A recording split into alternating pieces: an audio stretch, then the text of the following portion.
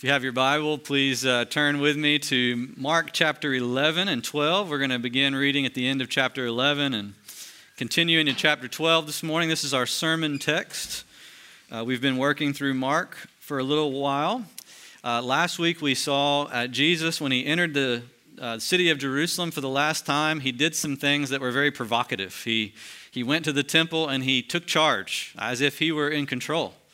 And he even told a parable to show what he was doing when he cursed the fig tree. He was saying that he was the owner of God's people and that when they don't yield the fruit that God is looking for, he has the right to cast them out and to curse them. That was an amazing claim to make. And this week we're going to see some challenges that arose from the leaders that were then against Jesus. And it's going to give us a chance to think about his authority together. So let's look, beginning with verse 27. And they came again to Jerusalem, and as he was walking in the temple, the chief priests and the scribes and the elders came to him, and they said to him, "By what authority do you do these things? Or who gave you this authority to do them?" Jesus said to them, "I will ask you one question. Answer me, and I will tell you by what authority I do these things. Was the baptism of John from heaven or from man? Answer me." And they discussed it with one another, saying, "If we say from heaven, he will say, then why did you not believe him? But shall we say from man?" They were afraid of the people, for they all held that John really was a prophet. So they answered Jesus, "We do not know." And Jesus said to them, "Neither will I tell you by what authority I do these things." And he began to speak to them in parables. A man planted a vineyard and put a fence around it and dug a pit for the winepress and built a tower and leased it to tenants and went into another country. When the season came, he sent a servant to the tenants to get some of the fruit of the vineyard. And they took him and beat him and sent him away empty-handed. Again, he sent them another servant, and they struck him on the head and treated him shamefully. And he sent another, and him they killed. He still had one other, a beloved son. Finally, he sent him to them, saying, "They will respect my son." But those tenants said to one another, "This is the heir. Come, let us kill him, and the inheritance will be ours." And they took him and killed him and threw him out of the vineyard. Now, what will the owner of the vineyard do? He will come and destroy the tenants and give the vineyard to others. Have you not read this scripture? The stone that the builders rejected has become the cornerstone. This was the Lord's doing, and it's marvelous in our eyes. And they were seeking to arrest him, but they feared the people, for they perceived that he had told the parable against them. So they left him and went away. The grass withers and the flowers fade, but the word of God endures forever. Amen. Have you ever asked any of these questions before? How dare you? Have you ever said that to somebody? How dare you? Who died and made you king? Have you ever said that? What gives you the right? Have you ever said any of those three questions? Right? Those are common questions. They have a whole lot in common, actually, with the questions that the religious leaders asked Jesus there in verse 28. They are questions that are not necessarily seeking an answer, are they?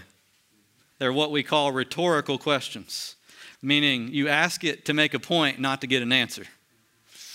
So when you say, "How dare you," you really aren't wanting them to list out the reasons why they dared, so that you can say, "Oh, okay, never mind, my bad.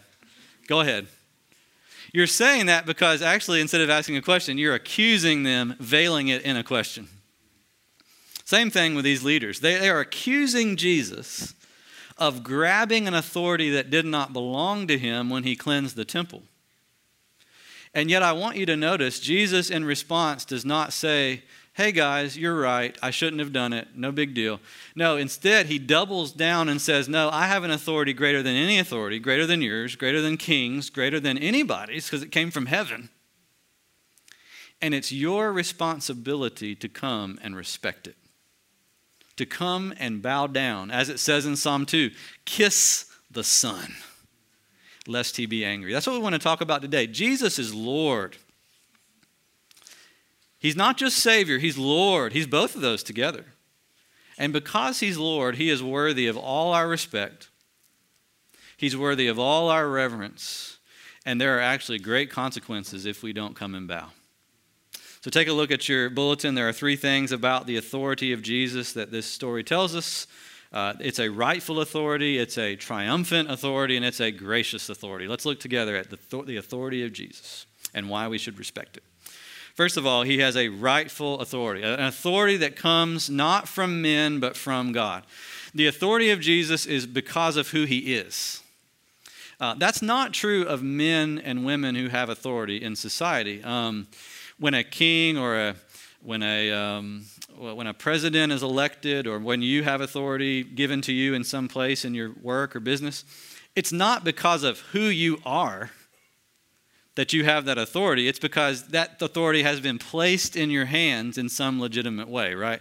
Some leader of the company has invested you with it. The whole company has invested you with it. The whole nation has voted you into office. Human authority is always derived authority. Derived from outside of ourselves and then stewarded by us on trust. Jesus is saying, I have an authority that's not derived at all. This is an authority that comes from me. Because I am the Son of God, God's very beloved Son, as he describes himself in the story of the tenants, who has been sent from heaven down to earth to reign over the world for a specific purpose. Therefore, my authority is rightful. And you, chief priests, scribes, and elders, you may think you have authority, and you actually do have some because God gave it to you, yet your authority does not trump mine. In fact, it's quite the opposite. My authority trumps yours. And so Jesus, when he responds to their veiled accusations, which are veiled in the form of questions, how dare you? Who died and made you king? Jesus, in verse 29 and 30, turns the question back on them so that they will have to deal with the most fundamental question of all. He says simply this. Think about John the Baptist, all right? John the Baptist has just had a huge impact on the nation. He was the great revival preacher. Everybody came to him. Everybody got baptized by him. And, he was the talk of the town. Where did he come from? Where was his message from? Was it from heaven or was it from man? Answer me. Do you see what Jesus is doing? He's trying to get them to see. They're accusing him of grasping an authority that's not his. And yet he wants them to see they are the ones that have been grasping at authority that's not theirs. Because the ultimate question when it comes to authority is always heaven or man. In fact, I want to tell y'all, that's the basic question with every single thing in your whole life. The question of life is heaven or man. Heaven, by the way, just means God. God or man? Are you following God or yourself? Are you following God or other people? Are you worshiping and serving God or are you worshiping and serving created things in his place? What the Bible calls idols. Heaven or man? That's the fundamental question. It's a binary question, which means you can't have it both ways. It can only be one or the other, binary, two things. Kind of like when you flip on a light switch, it's either on or off. Meaning electricity is either going to the light or it's not. Now, I know there are such things as dimmers, okay? Don't call me out on that. I know there's dimmer switches. But even with a dimmer switch, it's on or it's off, right? I mean, there's either some light coming to the thing or there's not any light. And Jesus says heaven or man is that kind of choice. It's either from God, from his authority, from his vantage point as creator, or it's something that we have derived ourselves. If it's from God, it's reliable, it's trustworthy, it's worth giving your life for. If it's from man, it's not so much. Do you see how Jesus is he does this all the time. He's doing it here for the leaders and for those who are in earshot of them, because they're also listening in thinking, okay, what do we need to do? Just like we this morning are kind of listening in. Well, what do we need to do about this? Because every single one of us has a tendency, like these leaders, to put some other question besides that question in the central place of our hearts. We've got some other question besides heaven or man driving us most of the time. I mean, just think about it. We're all guilty of it. Even Peter was guilty of it. In Mark chapter 8, we talked about this several weeks ago. Remember, Jesus said, hey, I'm going to go get crucified, boys. And Peter was like, never. You should never get killed, Jesus. We will never stand for it. Remember what Jesus said? Get behind me, Satan. Okay, we remember that part. What's he say next? We tend to forget the next part. He says, Peter, I'm calling you Satan right now because you are not minding the things of God. Instead, you're minding the things of man. Peter, you're obsessed with earth and the things of human wisdom and invention and philosophy and all the rest. You're not obsessed and zealous for the things of heaven. And that's why you've got it all wrong, Peter. That's why you're the same at the base of what you're doing. You're the same as Satan. Because he also is the master of obsessing over his own stuff instead of God's stuff. We're all guilty of this. I mean, just to put yourself to a test, think about it this way. When you make major decisions in life, what questions do you ask before you make those decisions? What questions do you ask? I'll tell you some of the ones I ask. Will I be happy? What will people think? Can you relate to any of these? Will I be successful? Will it work? Will I be comfortable? Will it be easy? Or will it be hard? Because I don't want to do it if it's hard. If it's easy, okay. Can you relate? These are the questions that tend to drive us, isn't it? But if you think about every one of those questions, none of them contain this question. What does heaven say? What does God want? What does God say? Well, what do his commandments and his word have to tell me about this particular crossroads that I'm at, this decision I have to make? Instead, it's just an obsession, a zeal for what's our own interests rather than a zeal for God's interests. And Jesus is telling the leaders, you are about to be kicked out of my vineyard because you have lived your life obsessed with those things rather than learning how, from me, to be obsessed with the Heavenly Father. That's some sharp words.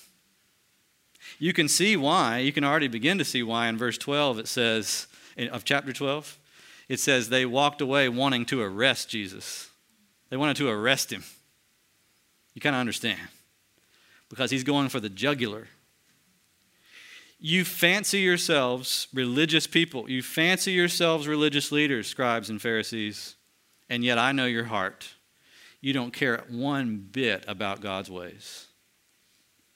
In fact, it tells us that when Jesus puts that question, was John the Baptist from heaven or from man, they can't even answer him with a straight answer. I mean, isn't that weird? They can't even say what they really think. Why? It tells you. Because they were afraid of people. I mean, we all know what they thought about John the Baptist. Why couldn't they just say, Jesus, you know what? We thought John the Baptist was full of it. Because that's what they thought. He's from man, just a man, doing man things, nothing about God. But they would not say it because to them, their position over people and their reputation with people meant more than the truth. It just simply meant more to them than what does heaven say and what is the truth in this matter that I might find it and bow to it. And y'all, we have that tendency. We think that it's innocent when we go through our lives thinking only of ourselves. We think it's innocent. But from God's perspective, if I could just get you to see God's perspective, it is not an innocent thing. It's treachery. Because his authority is rightful. Do you notice how in the word authority there is the word author?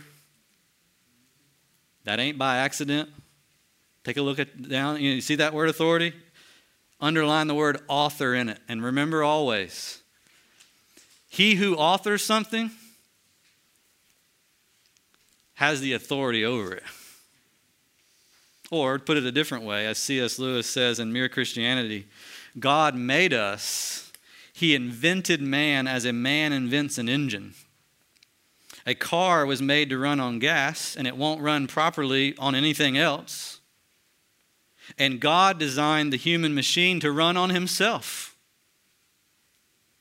He himself is the fuel for our spirits that we were designed to burn, the food that we were designed to feed on. There is no other. Now listen to this. This is again C.S. Lewis. That is why it is no good asking God to make us happy in our own way without bothering with religion.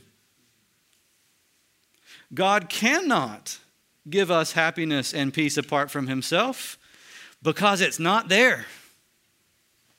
There is no such thing. The author authored us to run on him. If we try to run on anything else, it doesn't matter if it's good. It doesn't matter if you choose cocaine or family. At the end of the day, you can't run on it. Now, it's better to choose family than cocaine. I grant you that. But in a spiritual way, it is not better. In God's judgment, it's not that much better because you need God. Heaven or man? That's the question. Secondly, I want you to see how the authority of Jesus is triumphant. And this is so important because this has the ability to sober us a little bit even more this morning. Not only were we made to run on God, and only can we run on him, but also we were made to be judged by God. And make no mistake about it. The reign of Jesus Christ began in humility and it began in lowliness. But it did not end up in humility and lowliness, nor will it. That's why Jesus tells the story in chapter 12 of the tenants. All right, a man went and planted a vineyard, he said. Imagine this, a man plants a vineyard, a landowner. Now let me hear you. Who's the landowner in the story? God, right? This is an allegory or a parable. God is the landowner. He owns everything. He's the author. He owns every piece of land in all the world. The story about the vineyard is about his church, his people, his special chosen people. God has built the vineyard in the midst of the world. He put a fence around it to protect it. He dug a pit so that its fruitfulness might become wine to fill the world with joy. He put a tower on it so that he could watch over his people from on high. Right? All these things God is doing to bless his people. And yet, verse 2, when God comes to what he made and he finds no fruit for himself there,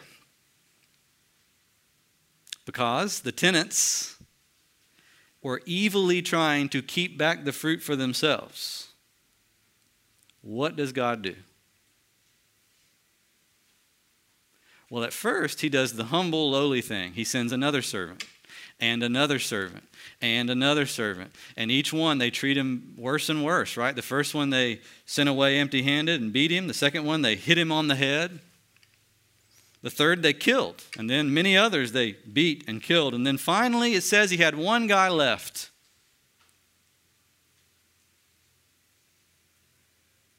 Now think about this story. I love this story because about halfway through, it stops making sense, right? I mean, clearly no man would ever do this. If you owned land and sent a servant to go pick the fruit and the guys who were there beat them up and sent them back empty-handed, what would you do next? Grady Judd, right? Or whatever, you know. You would be furious. You certainly wouldn't send another servant. Even if you did, you wouldn't send another one and another one. And then think about it, there's almost a little bit of dark humor in it. He has no servants left. All he has left is his son. And what does he do? Sends him. What an incredible act of humility and mercy. Make no mistake about it, what Jesus is talking about here. He's talking about how he sent prophets and prophets and prophets, and all of them from Samuel all the way to John the Baptist, they mistreated and killed. And finally, at the end of days, he sent his son. And him they killed too. And yet, look at the end of the story. Jesus doesn't stay dead. And he doesn't stay humble and lowly. What happens? Verse 9, what will the owner of the vineyard do?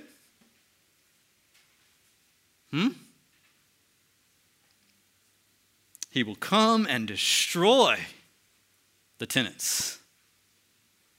Judgment. Listen, when it comes to Jesus, we are so quick to think about the cross, which is good, we should, and the resurrection, good, we should. But we forget what happens next in the story sometimes. And we need to remember it this morning when it comes to the authority of Jesus. Because after he rose from the dead, what did he do? Sunday school answers welcome, right? He ascended into heaven, where he sits at the right hand of God the Father. And from there he will come to judge the living and the dead. I mean, think about it. Jesus came in humility, but he did not end in humility. He ended in exaltation. Jesus rose, and God placed him in authority over every place and every king and every name that is named in all the universe. That's where Jesus is right now. And he's coming again. And he's going to hold people accountable for what they did with what God gave them. That's why the people are described as tenants. A tenant is different than an owner, right?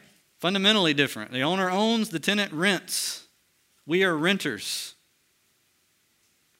You got a lot of money this morning? Congratulations. You're a renter of that money. You got a lot of time? Congratulations. You're a renter of that time. You got breath? Congratulations. You're renting oxygen from the Lord God every day of your life. It's his. He gave it to you. Therefore, he's going to come, the great king, the one who's exalted, and he's going to hold us all accountable. The triumphant authority of Jesus. He will destroy those tenants who did not do well with what God gave them. In particular, this story is about how leaders in the church are going to be held accountable, because that's who he's talking about here, right? He's talking about chief priests, elders, and scribes who did not lead God's people the way God called them to. There's going to be a special level of judgment for us who are church leaders who don't do what we're supposed to do. That's sobering. I think also comforting to anybody here who maybe one of your hang-ups about Jesus is, man, the church is so messed up. There's so many bad leaders in the church. I want to tell you, there's a leader above those leaders. And when we tell you to join the church and become a part of the church, we're not asking you to bow to us. How dare we? We're asking you to bow to him. And yeah, we do bad things, and we will be held accountable. Hopefully on earth, but also definitely in heaven. Jesus is talking about this. I mean, this is a real deal here. Jesus will come back on a white horse, Revelation. And the sword of his mouth, this is all kind of symbolism, right? The sword of his mouth will destroy every enemy out of the kingdom of heaven. Now, let me ask you this question. Imagine yourself being one of those scribes, one of those chief priests and elders sitting there, standing there, as Jesus is telling this story. Now describe how you feel.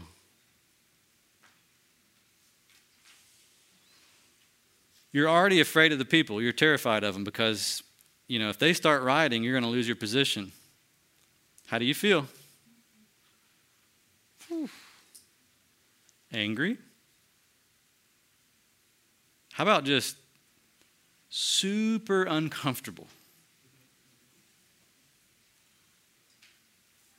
Now let me ask you this. Very personal question. You don't have to answer out loud. When you hear of the coming of Jesus Christ to judge the world, living and the dead, and you hear about Jesus wiping out the enemies of God in the end, how do you feel?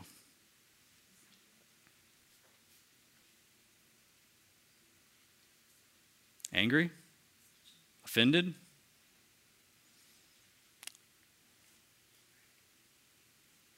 Really uncomfortable? Or glad?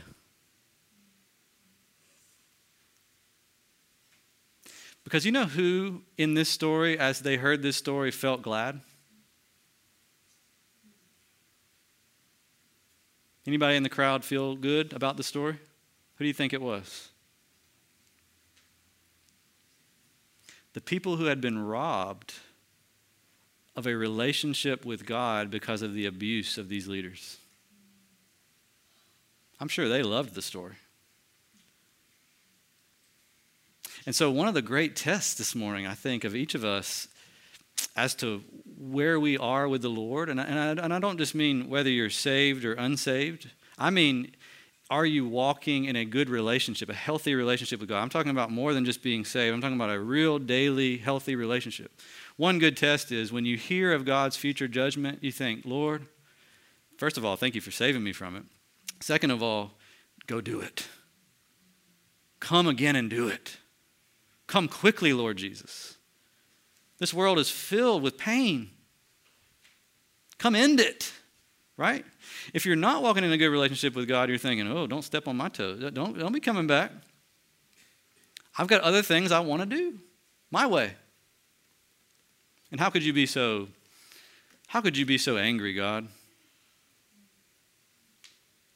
Think about it. It's worth thinking about. Which leads us to our last thing. Jesus' authority is also a gracious authority. I said, that the chief priests, scribes, and Pharisees were angry, uncomfortable, all that stuff. But there were those in the crowd who heard this story who had to be absolutely excited. Because in the story, there's not just the message of judgment against those who don't recognize Jesus' authority. There's also a clear offer of grace to those who will recognize Jesus' authority. Notice again verse 9 of chapter 12. Look at verse 9. Everybody look at it. What will the owner of the vineyard do? He will come and destroy the tenants. Is that where it stops? Praise God. It doesn't stop there, right? Because were it to stop there, I think we could all pack up and go home and brace ourselves for destruction. Literally, I think every single one of us should pack up, go home, and brace ourselves for the inevitable destruction coming. But the sentence does not end there. That's why we're here. It's the gospel in those last words, right? What does it say? He will give the vineyard to others. All right? God will still have a vineyard. It doesn't matter who has been unfaithful within the history of the church. God will still have a church that belongs to him by grace. God will still have a people called by his name and brought into the kingdom by his grace. He will still have people to whom he will entrust all his wealth and all his riches forever. Praise God. Now, who are those people? Jesus uses Psalm 110 to describe them. The people who are happy when they hear this story. Psalm 118, of course, was a big thing. We've talked about it the past few weeks in a row because back in chapter 11, when Jesus first came into Jerusalem, they were singing, the kids and the crowds were singing Psalm 118. Hosanna, which means save us. Blessed is he who comes in the name of the Lord. Hosanna, Hosanna in the highest. They were singing that. And that song has just continued to play like a melody in the background. And here Jesus brings it back out again. The stone that the builders rejected has become the cornerstone. This was the Lord's doing, and it's marvelous in our eyes. Who is the our there? Those are the same people to whom God will give his vineyard by grace. The our. Those who look at the work of God through Jesus Christ and marvel. Who are amazed by it. Those who take Jesus, and though the world has rejected Jesus, they take him and make him the cornerstone of everything they think, say, and do. God bestows upon the humble poor who believe the riches of his grace, and sends out the proud and the arrogant. That's what it's saying. Now, I don't know if you like this, but I really don't like putting things together. Like IKEA furniture, for example. Do you like that? I don't. I mean, maybe you do. My wife does. But I don't like it. When it says some assembly required, I don't want to buy it.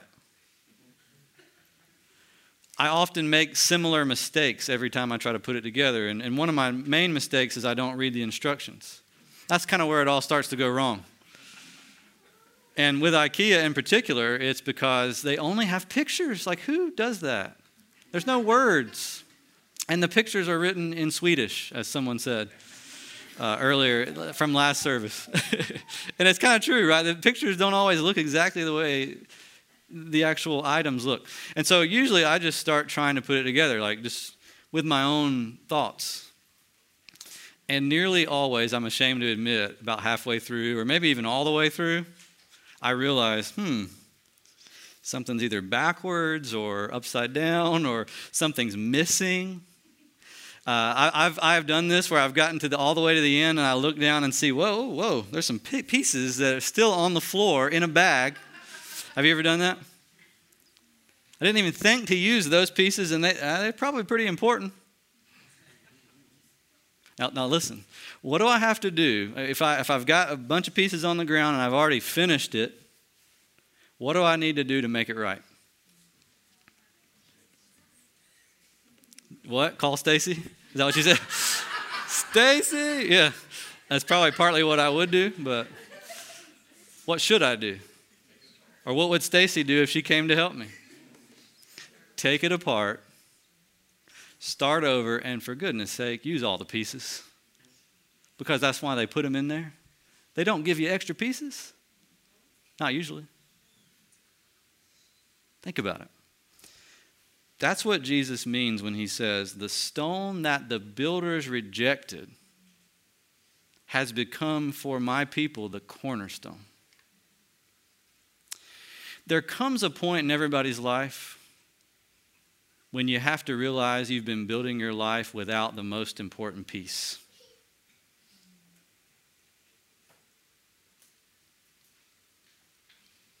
Right? You got to, at some point, realize I've been trying to deal with my guilt without Jesus. I've been trying to deal with my shame without Jesus. I've been trying to deal with my sense of meaning and purpose in life without Jesus.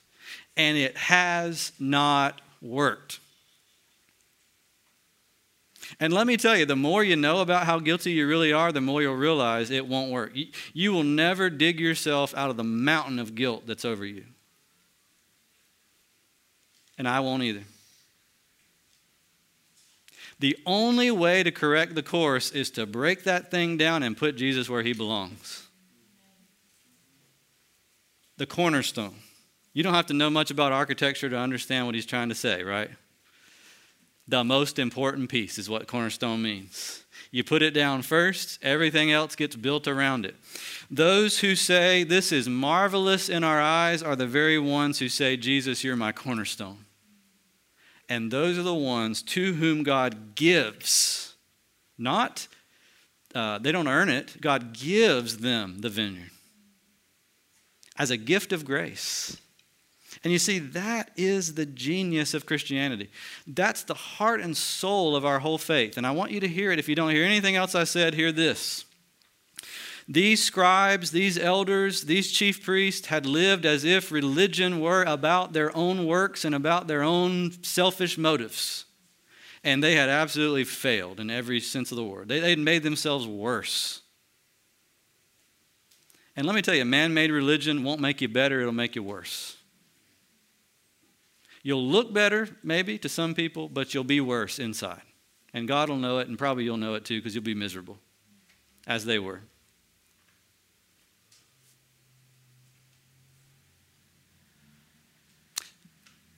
But if our religion is based on receiving a gift of grace, on a king who would be willing to come and first serve his enemies.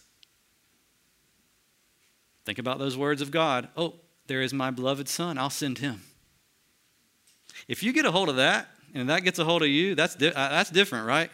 The Pharisees and scribes couldn't even compete with this. Their obedience to God was mostly just outward, and it was mostly just forced. They were doing things they thought they had to do, but they didn't really want to do them. But when somebody realizes God sent his only son for me, willing to have him killed, when you understand grace, suddenly new things start to happen in your heart. I want to do what God wants me to do. I want to be a good steward because I recognize that's what I am. I'm a steward. And every part of my life is a gift of grace, including and especially my salvation and the life that I have, the forgiveness that I have, the cleansing that I have in Jesus. It's not that this was a new thing Jesus was teaching them. I believe the scribes, the elders, and the priests ought to have known this because the Old Testament teaches this too, by the way. This is not some new thing. But the point is, every single one of us, left to ourselves, would twist everything about religion to make it that. We're addicted to works. We're addicted to self-seeking. We're addicted to self-righteousness. It is only by seeing the Son die for me that we begin to respect the Son as the cornerstone, which leads to the gift of the vineyard. Amen? What a blessing. Jesus comes with authority. That authority is kind of scary, but that authority is gracious.